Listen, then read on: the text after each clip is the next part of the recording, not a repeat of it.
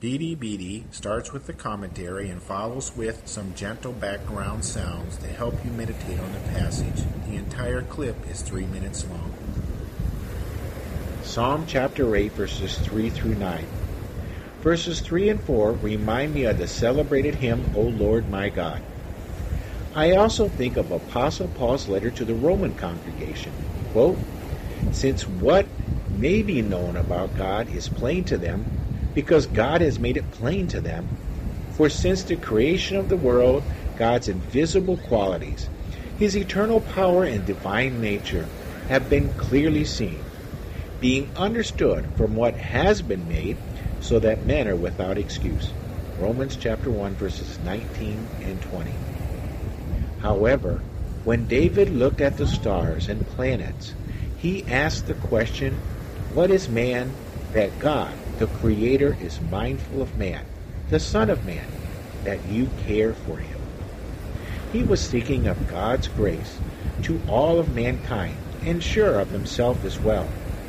Why would the infinite, omnipotent, and eternal God care for little old him? The author of Hebrews makes it clear that this psalm is referring to Jesus, the Son of God. Hebrews chapter 2, verse 6. Jesus left heaven and became man. Adam and Eve were created a little lower than the angels. Jesus became one of us, sharing in our humanity. Jesus had flesh and blood and walked on the earth, interacting with other humans. Jesus died, and God raised him from the grave. Jesus was crowned with glory and honor. Jesus is the ruler over all creation. Those that are in Christ will rule with him at the resurrection of the dead.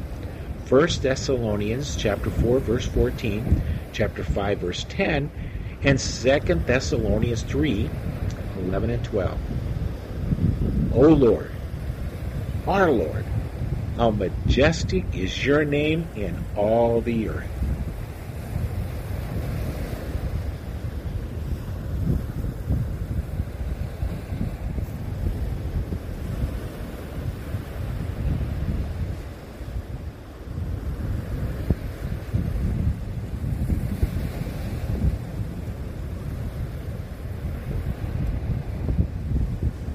BDBD is sponsored by FreeBibleStudyHelp.com, home of Bible study, question sheets, commentaries, and information to help the individual and small group study the Bible.